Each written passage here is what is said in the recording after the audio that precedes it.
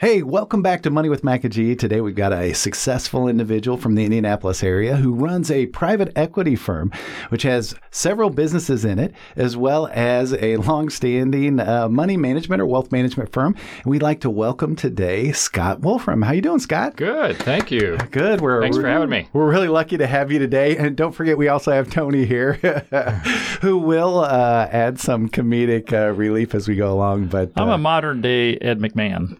Exactly. And that's why we like to have him here. But, when we do this thing, we're really trying to show people a little bit about persistence and trying to be successful. And as we were just joking about, your trajectory to being successful was just a straight line, right? Straight up. Straight up. Amen. Man, it was just nothing but easy. So easy. Easy. Some people just silver spoon. Right. They just don't understand how easy it is. I don't know why right? people wake up and are stressed out.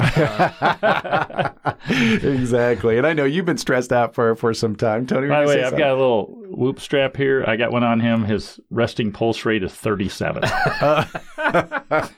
He does like to work in a good workout. I know. It's like, I got to go. So, but that's all good stuff. We want to learn a little bit more about you, Scott, just a little bit of your background, where you come from, maybe a little bit of the family dynamic. And the reason we do that is because we think that some of that determines who you are. Like me coming from a family of 6, I became a little bit more like the peacemaker, but I was the stern one. And so just a little bit different as we go along. And are you originally from Indianapolis? No, I was from northern Indiana originally. And which part of northern Indiana? A little town called Rome City, Indiana. So it's north of Fort Wayne. North of Fort Wayne. So I went to East. Is that where all the Italians were?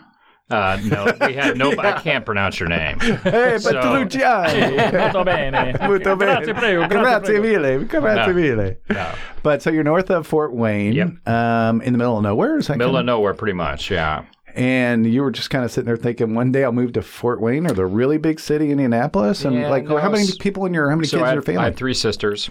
Oh, that explains some things. Yeah, so I had, and I was the troublemaker. So if you're the peacemaker, trouble. All right. Trouble guy. So you learned how to get along with other people then too, because with 4, I remember having those conversations. Tony, you probably had those too, where I was sitting talking to somebody and I'm like, let me ask you this question. Were you an only child? And it's like, you kind of know those people that can't play well with others sometimes, right?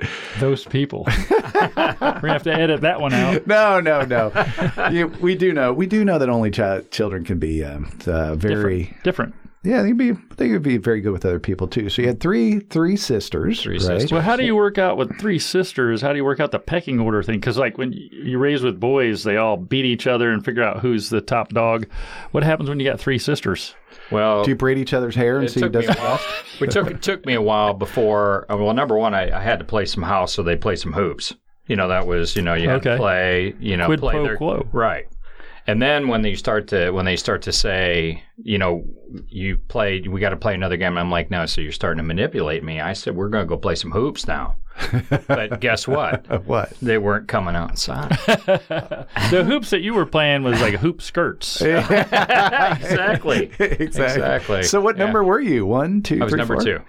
Okay, so at least you're towards the top. That's probably a good thing, right? Huh? Right. Mom and Dad, were they together? They were together. So my mom passed away, unfortunately, when I was a little kid, so like 6 months old. So she was from Indianapolis, and she had breast cancer. So I'm sorry to hear that. I didn't know that. Yeah, but part of the stuff you face as a kid is how to overcome adversity, and so I didn't know my mom, my real mom. Right.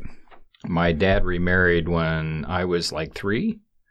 And so my older sister and I were from the same mother and father, and then I had 2 stepsisters. So gotcha. That's how that all came together. That's interesting. Weren't we talking to Sam, Tony? That was he lost his father pretty young. Is that right? Yeah. I think he did.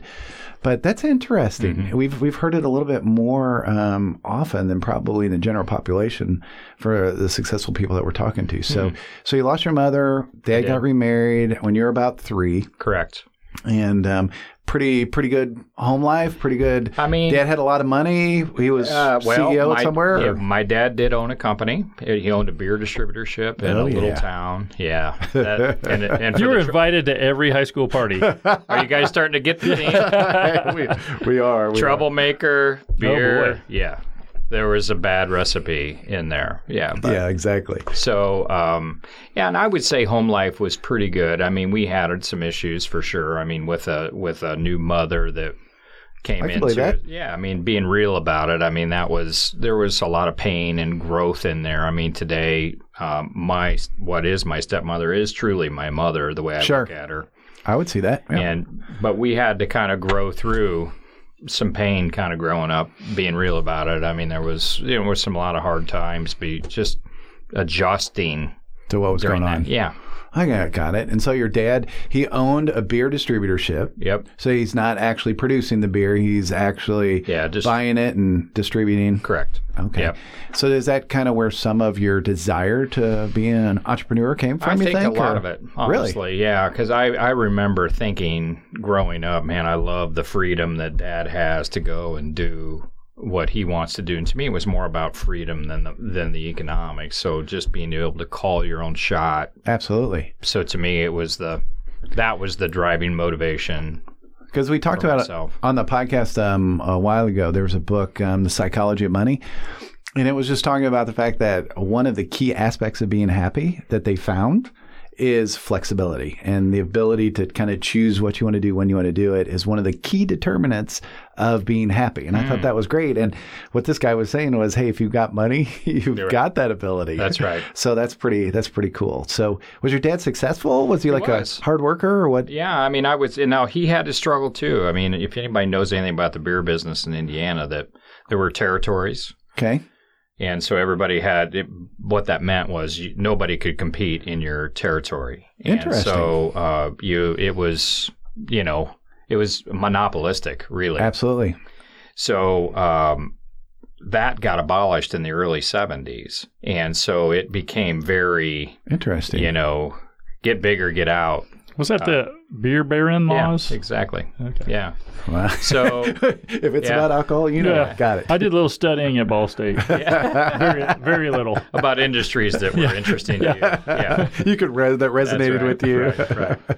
Yeah. So and it was there was a lot in there that my dad had to learn about the pain of business, and meaning we had to take on a ton of inventory and carrying costs, and there was a lot. You're talking about after that change. Correct. Gotcha. Yeah, because I mean, what you had to figure out is how do we compete? Gotcha. Because you didn't have to compete before. Right. Now, did he bring you in and say, "Hey, can you help me?" I don't know. He called me about when I was 7 or 8. So that was pretty young. Okay. Tell me I got some big problems. No, I was thinking, you talk to some of these people and it's like, hey, he made me like run trash, or he made me. No, we did whatever. I scrubbed beer cans when I was 14 years old. What? Yeah, I started scrubbing them because what you do is if you had a case of beer that was broken, usually it was 1 can or 2 cans out of 24 where you don't want to throw the whole case away. Right. But you can't just repackage a case of beer with nasty stuff on the cans. So you got to wash the cans. And we didn't have a fancy line that would wash these things and repackage them. It was me and my sisters. Yeah, we would get paid like $2 an hour or something crazy. Did you just say you got paid $2 an hour? Yeah. Well, that was When you were really 8? my bonus. Well, that's cool though. Yeah. So you got to see the inner workings of what he was doing, even though you Yeah. saw the enjoyment of all the flexibility he had. Right. You got to see also, hey, he's got to deal with some, crap. Right. Right. And financial stress. You had to figure out how to. My grandfather drove a big old Cadillac, got a new one every year kind of thing. And my dad threw all that out. And we're driving Ford Fiestas and then Honda Civics. And, we needed to watch our costs because we needed to figure out how to ramp the business up. And so when you saw that, you liked the flexibility, but it didn't sound like it gave you a whole bunch of other luxuries. No. Or was that a little bit more of a front? Like, hey, we got to tone down our spending over here, but really we got this really cool house. We weren't living big. Okay. Yeah, we weren't living big. I mean, we were comfortable. Yeah. But I knew that my father was stressed during that era. and and my mom. And so it was pressure we felt as kids. Gotcha. When parents are dealing with business pressure, that's So they hear it, they feel it, Yeah. even though you say, "Hey, everything's okay," you kids still know, right? Yeah, they do. Was mom part of the business? Yeah, yes, we had a furniture company. I know beer and furniture. You sit in the rocking chair, the lazy boy with the beer. it. I was waiting for that connection. Right. That's So, but yeah, so we. So mom ran the furniture. She's always been an interior designer, and so she ran the furniture business. And the only really great synergy, if you talk about synergistic things in business, which you guys like to look at business too, but was we had manpower in the beer business to move furniture when furniture need moved. And so if you sold something, you had some guys that were available to go haul the stuff. So that worked fairly well. I will tell you that was not a great business. I mean, capital intensive. You got a lot of inventory. That didn't move very well. And So it sounds like at an early age you were, one, being exposed to businesses. Yes. And I was going to ask you if normally there's more than one business if you've got a parent that's kind of interested and you got two. But in addition to that, you're seeing the good and the bad. right. Right? Seeing some synergies. You said capital intensive, meaning you got a lot of dollars invested in it. And it sounds like you're learning quite a bit at a very early age. early. Did you get into inventory turns? Mm-hmm. In the beer business. Yep. What about the furniture business? Was it bigger than one? No. You sold it one, you're done. It's about we're going to have 0.2. to do a little definition example of inventory turns. Not right now, but for the audience, like why is that important? Exactly. But so it sounds like you learned some good stuff. laundromat, so little small town stuff that my Oh, you owned a laundromat too? my family did. Oh, that's And cool. So little, I mean, it's just small town America, so I got exposed to a lot of that kind of stuff. Next to the laundromat, did you have a pizza place? We had a grocery store. Ooh. Wow. So this is starting to actually come together. I Wait. know the audience doesn't know. Go ahead. No, this is what happens is somebody drives up there, their car breaks down, and they're stuck there for 3 months, and they have to buy everything from his family. Mm-hmm. They stay in the hotel, they buy the furniture, the food, The beer. car repair, the beer, More everything. beer. And if you want to get out of jail, you got to call us because we're going to know. You can check out anytime you want, but you can never leave. That's right. So it sounds a little bit like what you're doing now, and I'm not trying to jump ahead, No, but that's right. But so very you formative. So for you sure. get these items that you're going through with your family, and you're learning a ton, right. and you're in high school-ish kind of learning. And Yeah, well, I mean, probably started going to work in middle school for my father. And, literally. That seems like a common denominator. I started driving a beer truck when I was 14. 14. Time out. I don't think you get a driver's license until you're 16 Well, in that's Indiana right. back then. I'm kind of old, though. So it was a little bit debatable.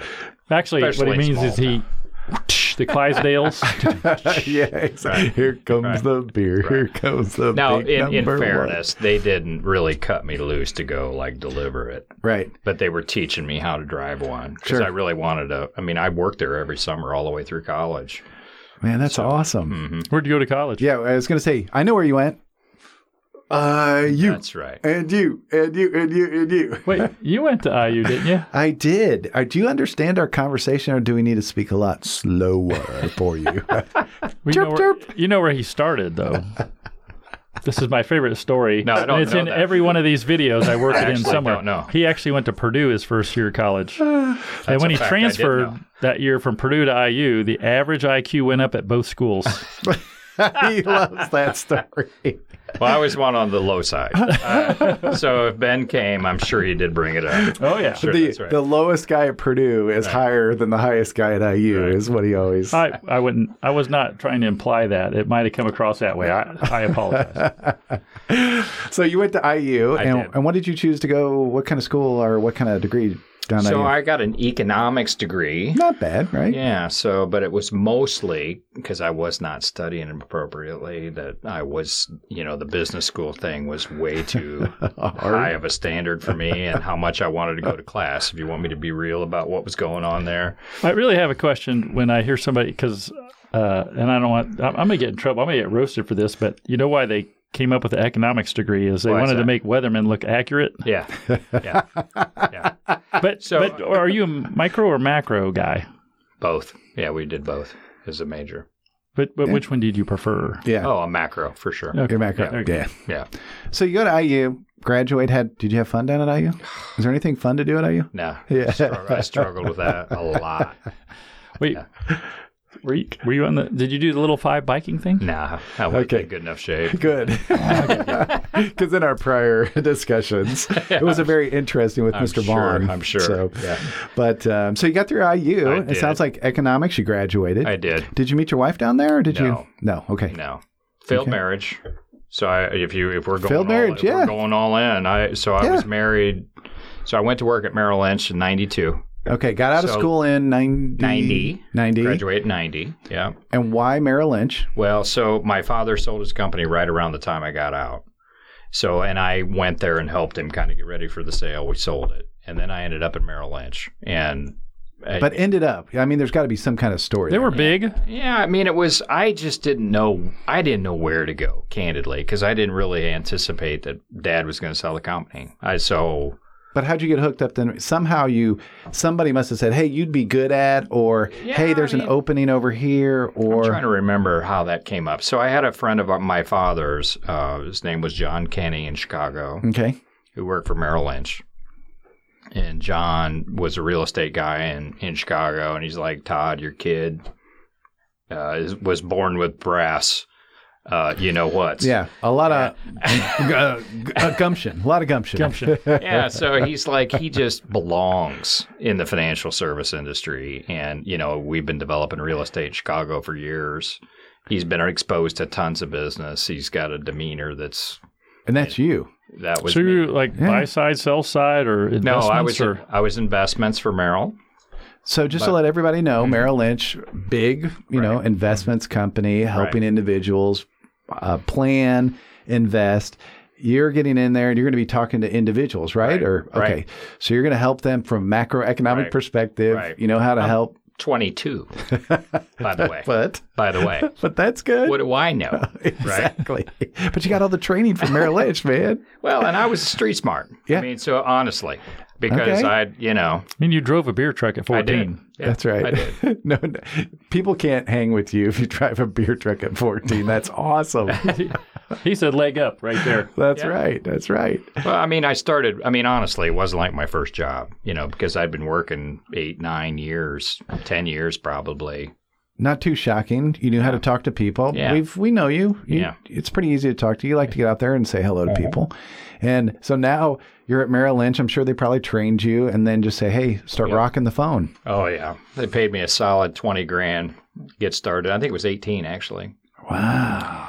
Paid me 20 G's after I passed my test. So after you pass your test. Which one? The Series 6 or Series something? 7 and all the rest of the stuff. And Gotcha. then they give you bogeys that you're either in or out after 4 months. Yeah, they're pretty ruthless. aggressive. If I remember, aggressive is probably They're better word. aggressive. And we had to raise in 92, it was $10 million in assets. And the production accounts were more ancillary, but it was all about assets and So when you say raise for individuals listening, assets under management. they're Yeah. saying you have to bring in enough people that want to invest with you, Right. and you had to do $10 $10 million. million in 2 years. Oh my, As a is 22-year-old. 22-year-old. Wow. Because I've talked to a lot of people when I was going through wealth management. I was just like, man, that's really tough. I'm trying to think right now if some 22-year-old came up to me and said, hey, dude, I got this awesome Hey, dude. Exactly. Hey, dude. I got this awesome investment for you. And by the way, I drove a beer truck. Yeah. Here's to buy a beer truck. Hey, Or ran a laundromat. and if you want to play some league, I'm in. You like Halo, old man? Yeah. Boomer. Right? You got two. I just need 2 million AUM. What do you got? Like, get out of here. Oh, wait now. We got to Get the heck out of here. Oh, we're gonna beep that one. Hey, beep that. So you got out there and you must have started a hustle because you've been successful. Yeah, but I chased $6,000 IRAs all over the planet at the time, because I always felt like, everything in business, I still think this today, is that there's rabbits and then there's elephants. So if you rabbits and squirrels, if you're just busy, if you're practicing on somebody, they're $6,000 if all they got. And I remember thinking, well, that's $6,000 to 10 million is a long way to go. Yes. But I thought I got to get some wins. And if I just chase people that have $100,000 or $500,000 or $1 million or $2 million, 10 million, what? Yeah. I'm not getting enough at bats. So I thought I'm going to go slug it out. I'm driving to Fort Wayne.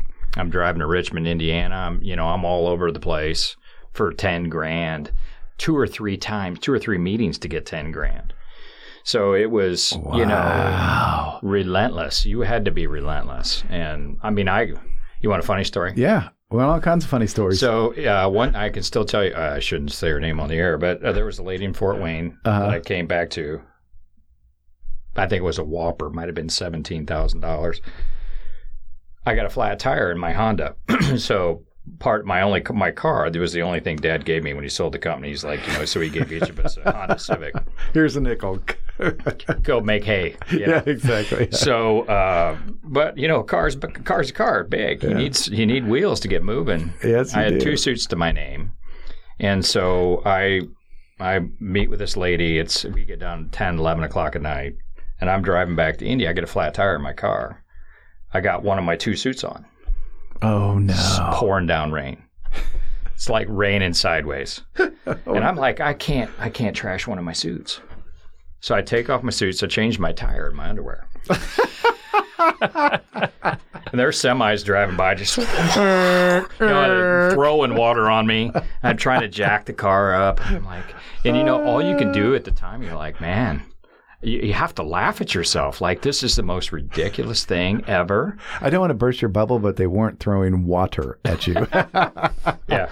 Anyway, so, I mean, it was not like all glamour, for sure, just going to work for a big Wall Street firm. And that's part of the discussion is everybody always thinks they see somebody and they go, man, he was so lucky. Right? Mm-hmm. He just had a spoon in his mouth. His dad owned, the beer company or whatever. But at the end of the day, it's not always like that. Mm-hmm. And you've got to learn how to and know how to hustle. Mm-hmm. And you knew how to talk too. Plus, you're smart. We know that. And then you're talking to these people. And how long did it take? Did you make it in 2 years, the $2 million? I made it. As a matter of fact, I graduated in 20 months, I think, was the number. So, wow. Yeah. So you got it done. Yeah. Matter of fact, I smoked it. Yeah. I started chasing. I got some pretty good whales in my pipeline. It was all about pipeline. Absolutely. It's no different than everything else. If you're selling anything, it's the harder you work, the luckier you get. Yeah, and I was getting more comfortable with what people wanted to hear and what they were looking for, and you just learned. I mean, and I had a lot of no-goes, of course. Can you tell us a little bit about what what people really needed, and like what kind of advice you could give them, and how you helped them? What I really figured out was how to solve their problems. So you learn to listen a lot more and not talk as much. 2 ears, one mouth, right? Right. And at 20 some odd years old, that's big. That's a big ask. Yeah. So. And that took a while, but the at-bats teach you that. Right. And so the next thing you know, you get into a meeting with somebody that, they put their pants on one leg at a time just because somebody has $17,000. That $17,000 is super important to them. Right. So it's just as important as somebody's 500 or 5 million. Well, the guys with 5 million had just as big a problem. Matter of fact, they had more, but they weren't paying as much attention. Right. As the person who had 17. Gotcha. So you start to solve their problem, and I found lots of problems in what they were doing. And is there a couple of problems you can tell us about? Is it just sure? I can tell you I can tell you the big one that I landed was there was a $24 million pension that I landed. I'm 23, 24 years old. I don't remember how old 23, 24. I walk in, I got a $24 million pension plan. That's now, great. I lost it too later, so I've had them in, I've had them out. Oh no! Oh yeah, it's part of the deal. And how'd you get it? What happened was there was a bank in Fort Wayne. I won't name them for absolutely. We don't want you to, right? But they were charging a lot to custody the money, like $120,000. So this entrepreneur was paying. He was making a lot of money, like $50 million a year. He was making a lot of money, but he wasn't watching all his costs. Right. And I found that he was paying a bank for the privilege of holding his money $120,000, and we could do it for essentially zero. Right. And so I sat him down. He couldn't believe it. And even $120,000 mattered to him. Absolutely, it mattered. And a bank that had been a partner of his for a long time and helped him grow his company, but they were overcharging him for the custody of his pension plan. So he moved the whole thing to me. So you solved the problem. You got a big old deal. Big old deal. Sound like 50 bippers the bank was trying to make there. Bippers. For custody. For custody. Right. They'd have to work really hard on that because they got to have a place to put it all. Right. And so for anybody that doesn't know, BIPS is basis points, and 100 basis points for 1 percentage point. Right. Nice and easy. And bippers.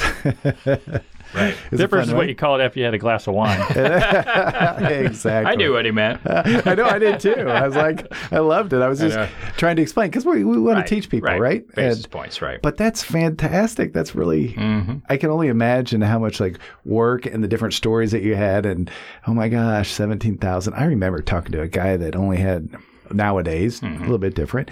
He had $25,000 and it was grueling to get the guy to work with you. Right. And so sometimes the small deals are 3 times as hard as the big deals, right. But it's a little bit weird. So you're doing this, 2 years, you made it through because you're 20 months or 4 months early. And I think if I recall correctly that you moved from Merrill Lynch, right? Yeah. You did some moves? Technically. And we don't have to go through each move, but yeah, I you mean, moved. Technically, I ended up technically getting fired from Merrill. Oh, no, what happened? Yeah, so I got into an issue with my secretary. It wasn't anything appropriate. Right. But inappropriate. You mean. Inappropriate. It wasn't anything inappropriate. It was everything appropriate. It was appropriate. It was around a bonus schedule Yeah. that was not formally embraced by the company and approved by the company. There was no structure then like there is today. Right. I mean, I had a bonus schedule that I gave her a bonus on her maternity leave, and she didn't like the bonus that I had given her, and that caused some issues. It caused issues. Gotcha. So then you left Merrill, and then you went somewhere else. And I ended up at A.G. Edwards. Edwards, yeah. And then I became the manager at A.G. Edwards 4 years later. So I was practicing, had my own practice. We were running 100 million, 150 million at the time. And so for anybody that's listening, 100 million is a big deal, right? What's the breakoff between, I forget, state and Fed? Is it Fed's now, I think, 125. Okay. Mm-hmm. So you start to come under the roof of the Fed once you start getting big enough. Mm-hmm. And 100 million back then, that's a big deal. Right. And so I just want people to know that. Right. So you're running this now, you're managing it, and it sounds like you're successful because you're just successful that way. And what happened? You've been there for a while? The next challenge for me was managing advisors. So older advisors, older than me by a long way. Because you're like 25 now. Well, no, that's not quite true. Because we fast forwarded in there a little bit. But I was probably 30 something, So, but that's really young still, Yeah. So it was. I'm thinking some of the guys I know from A.G. Edwards, but we don't want to name any of them here. Yeah. So we'll do that offline. Yeah. Well, you would know my predecessor or two, wonderful people, and they ended up working in my office. So I know who you're talking about, but from your country club, yeah. So then you're managing large amount of money. You're managing individual, what do you call it? Advisors, right? And how's that going? So now you're running two things, right? So you're running your own practice, and you're trying to grow them both, right? And then you start to say, okay, which one's more productive? So, For you, which one was? Because... Well, candidly, growing the office was more productive. Because if you could go, the way they did, the way A.G. Edwards ran it, you were paid off the profitability of the office. Gotcha. So if you had 50 advisors and you were at 15, then, you start to say, if we get our P&L managed right, and then I got a percentage of the profitability, so it was 20% of the profitability if you're performing on your metrics. So you're like, well, because this is a pretty good gig. You working 100% or 50 people working 50%. Right. It's a lot better. A lot better. Yeah. So pretty soon, that's the whole, where the light bulb mindset goes on. Yeah. Right. It's no different than having any business, is that if you learn... it's one thing to do everything yourself. Next thing to do, if you start to manage people, it's the same. Yeah, teamwork, right? Synergistically, great stuff. Yeah. Right. So you go through this, you learn this lesson. You think that's another piece of the puzzle? Is that another piece of the puzzle? Meaning, like, for sure. You saw the different things going on with your dad, and now you're seeing this. And then it's your managerial style, right? Yeah. So you learn a lot about what is it about Scott that Scott wants to teach these people, and it's my fundamentals and my beliefs. And so my beliefs were, you treat people right no matter who they are, and you want people to feel good about where they're working. And, Yep. And so it's sometimes the expense of profitability. Sometimes you would make calls to say, this is more about taking care of the people, because ultimately I believe that I will get that back tenfold in loyalty later. And so, we did that. And I think, you would find the people that worked in the office that I managed, for the most part, you never have everybody that loves you, of course, but you have a lot of people that. But I think that's a good stand point up for you. because, there's very successful people out there who say, hey, if you help someone else get what they want, you will get what you want. Right. And by learning that early, I think that's a very powerful thing, because if you treat people with respect, a lot of them just want to be heard and respected. And if you do that in your life, that really leads you to a very fun, profitable place. So you didn't make them come in on Sundays and fill out the TPS reports? What's a TPS report? I don't even know if I know that. That's a reference to Office Space. I was going to say. Yes. I don't know what I will it is. tell you that's funny you say that, Tony, because there was a lot. I mean, and everybody has a choice. If you were running an office. Absolutely. And I'm not faulting what they were doing more than, and that what I was doing was right. I just chose how I wanted to do it. And so there were people that's P&L were ridiculous. Like they'd have 26, 27, 28% net profit in their office, which was really high. But then the people weren't, the staff wasn't making turnover. any money. They were making people buy their own coffee, and they were working in a really crappy office, and they weren't feeling good about themselves. Yep. So all of those were choices. So how'd you learn that though? I mean, is there anything that tripped your wire that you're just like? I would check them out. Okay. I mean, I want to know what those guys were doing, Sure. and then I would make a choice. Like I chose, I didn't want to do that. Right. Right or wrong, and candidly, it cost me money because I would In the short run. In the short run. Yeah. But I was building what I thought was Something bigger, better, longer term, and a team that cared and would pull and they would and appreciate what I was doing for them. Absolutely. And so, I mean, I think that's like another great lesson, because people want to feel valued, but in addition to that, it's you got to be who you are, right? And that's the only way you can live, because there's too much stress and tension when you try to be somebody else. So. Right. So you're successful. You continue to do the wealth management. You've built it up. You've been running an office over $100 million. And then kind of what gets you to a point where you start thinking about, hey, I really like this, but maybe I want to take a look at something else. Yeah. So I don't know that I had like this big aha moment. We had, you've heard the phrase, if you got kicked off your lily pad, where you're like, I don't know that I would have changed had I not gotten kicked off my lily pad. And the lily pad at the time was A.G. Edwards, was acquired by Wachovia and then by Wells Fargo. And the managerial structure changed. Gotcha. Again, not for what I would consider the better, but, it was just different. It was a change, yeah. It was a change. And so I struggled with that a lot, because I had a lot of autonomy. I had this thing rolling. It was moving, and people were, we were having fun. We had a good synergy. I was having new guys wanted to come in. We were growing like a weed all over the place. Exactly. And then we changed cultures. And I'm like, this isn't fun anymore. So you're like, I'm not sure what I'm going to do with this. But in the meantime, I don't know if anybody's paying attention or keeping score, but this is the financial crisis, 2007, 2008. Gotcha. Oof. That's tough. So you're not doing anything during that move. I remember your history during this, Tony. I mean, it's not fun going through that valley, but that's life, you just, sometimes you got to roll, and sometimes not so good. And this was a not so good time. But, I stuck in there, and I ran that all the way through 2011. So I didn't leave. Wow. So 3 I didn't years. leave. That's pretty big. Through 2 mergers.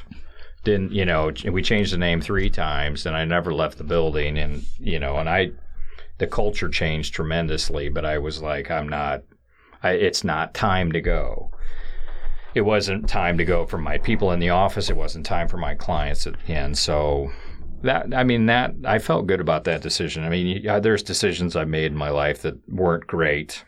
That one was pretty good to ride out the storm as it was. And I remember one of the guys that I work with, he always said, he was older than me, he always said, the hardest thing to change in a business was culture. Yeah. And if you get it forced upon you, I can't even imagine 3 times how challenging that would be. Mm-hmm. And you just sticking it out. I mean, that's like crazy. Right. Because and I think that was formative for me too. Still, I would believe 100% that would be, because it was becoming pretty clear that I needed to do it for me.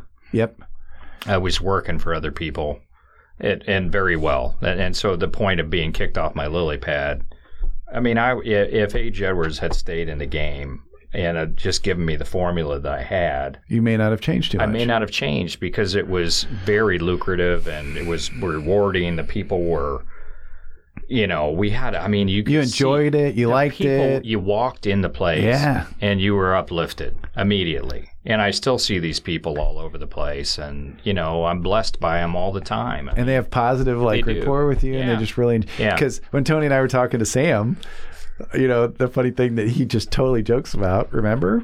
He's like, he got fired. Yeah. He was like, he was driving up to talk to the private equity firm, and he's like, my buddy's going to get fired. Man, I feel really terrible. He gets up there, he gets fired. Right. But his whole point was, he walked away from that, and he's like, I'm never going to get a job. Nothing ever good's going to happen to me. And what happens? Like within a week, he's like doing great. So embarrassed that he got fired, but then he got knocked off his lily pad, and he was just like, he got going down this path that was so different, but he was so happy that it kind of led him down there. Right. And so you're probably, I would say, probably confident, because you've seen that you could do some stuff. Yeah. You also enjoyed building a team, wanted to do it on your own. You're probably kind of itching a little bit, maybe. Massive. To do something a little bit different. Yeah. And we know you because you talk to everybody, so your network is probably huge at this time. Yeah. And now you're sitting there going, what can I do maybe? Yeah. And what do you do? Scott came from a small town in northern Indiana. He didn't know his biological mother, and his dad owned a beer distributorship when he was young. He became a successful financial advisor through hard work, but he clearly enjoyed business. He's now learned a lot about business the hard way, but has been able to use that to his advantage. Join us next time when we hear about how he used his experience to build a $30 million private equity fund. Thanks for being here, and we'll see you next time for more Money with Mac and G.